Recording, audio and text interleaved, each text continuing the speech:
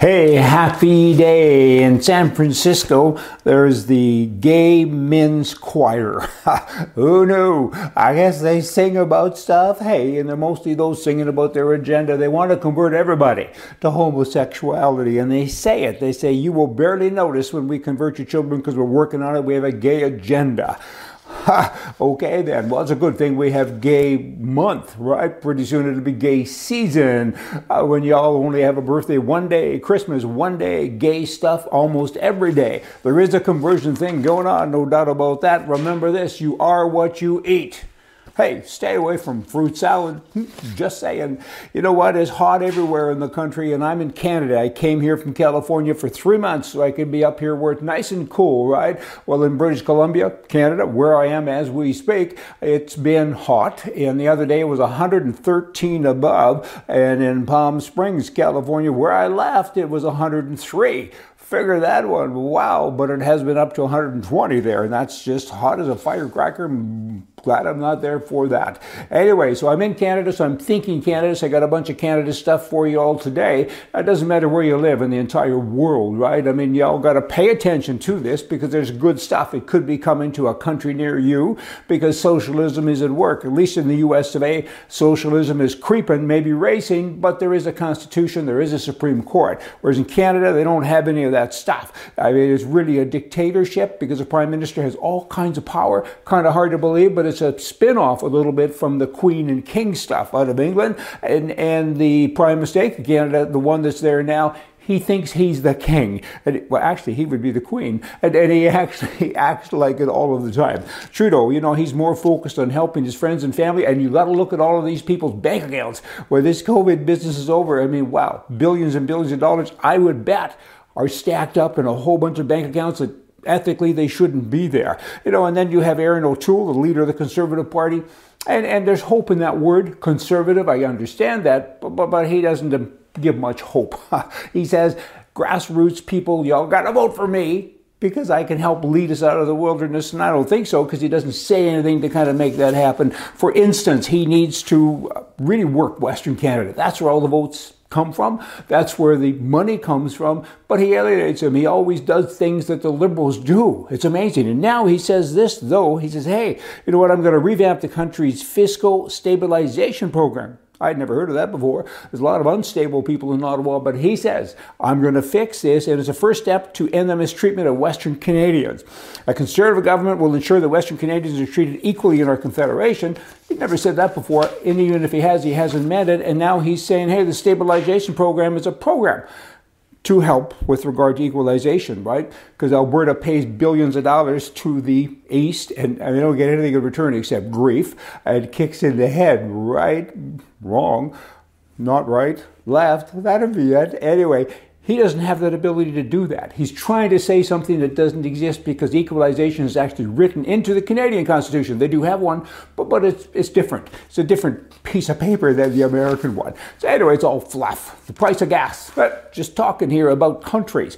Let's go to free enterprise and maybe not so free. In British Columbia, Canada, you got NDP, which is code for communist, and in Texas, of course, you have the extreme opposite of that. So, you know, you have to take a bunch of things into account here, but in Texas, it's $2.60 a gallon of gas, more or less, right? In Canada, it equals close to $7 a gallon in some places, so you know what, it's $80, maybe $90 a tank difference, so when you go to fill up, that's a big head, and that's right versus left, that's right versus wrong. I got a note here from a guy, we get a lot of emails, and Rick in our office, he reads most of them, and I do read some of them, because he passes them over to me, and here's one from a guy, his name is Roy. Roy, thanks so much for writing. He said, hey Brian, thank you for speaking out about the purported Chinese troop buildup in Canada's north. I'm hoping it will make people talk about it, there may be even an investigation, and on he goes, and again, thank you, and I hope there is an investigation. Roy, you and other people, call your members of parliament, your MLAs, call the Pope, get somebody with authority to get out there and look. Take cameras with you like it's a couple of hours out of their life and they get paid big money from you. Harass these people. You need somebody that's got that kind of credibility and the cameras beside and behind them to go out and get the job done. Trudeau, the prime mistake. There's this first-time buyer incentive in Canada, which I just heard about the other day. It's another communist thing. Communism creeps along, right? And then it gets to the kind of the end and it rushes, and that's what's going on there now. They have a deal that if you buy a house under $500,000, and many people are offering $499,999.99. And they get approved, right? And what it is that the land transfer tax, you get a rebate, you get this, you get that. You qualify for shared equity incentives, which means the government ends up being your partner in your house. Wow. I mean, Soviet Union. And people are buying into this because it allows them to get into the housing market. It's escalating quickly, and they say, hey, I can get in now. I'll bring them in as a partner. It's just a little bit. They only want 20 or 30% or whatever it is. But that will grow. It's like gun control. People say, what's the big deal if you let them do this? It's creeping, because if you give them an inch, they always take a mile. That's a bully. If you kind of cower to a bully, he pushes you harder, you got to smack him. That's just what you all got to do. The Liberal government now, under the prime mistake, he's getting ready for an election. He's saying, hey, anyone over 75 will receive $500 during the week of August 16th in 2021. Okay, so now the election's called. Liberal people are all doing the door knocking and say, oh, hi, you look like you're 75. Did you get your check? Oh, yeah, well, vote for us. And many people will. Bribery with your own money. That's not very nice. On a lighter note, hey, got lighter stuff. I went to the Calgary Stampede the very first day, just the other day. It was very subdued compared to other years, right? I went to the pancake breakfast down at the Westin Hotel, and there was me and 4 or 5 other people. It was sad, and I didn't see a cowboy hat until I looked in the mirror and got downtown. The airport, was a dead issue, and I went to the Delta Hotel thinking I'd have a cup of coffee. Closed, and weeds growing up in the parking lot, and it's attached to the airport.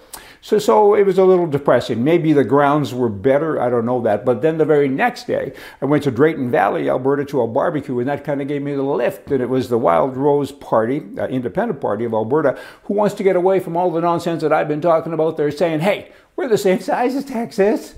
They are, in terms of the mileage and stuff, and we've only got 4.5 million people. We want to be the model of freedom. And they're pushing for that, and I'm pushing with them because I hope they win. I think they can win, actually, and the election is coming up in a year and a half.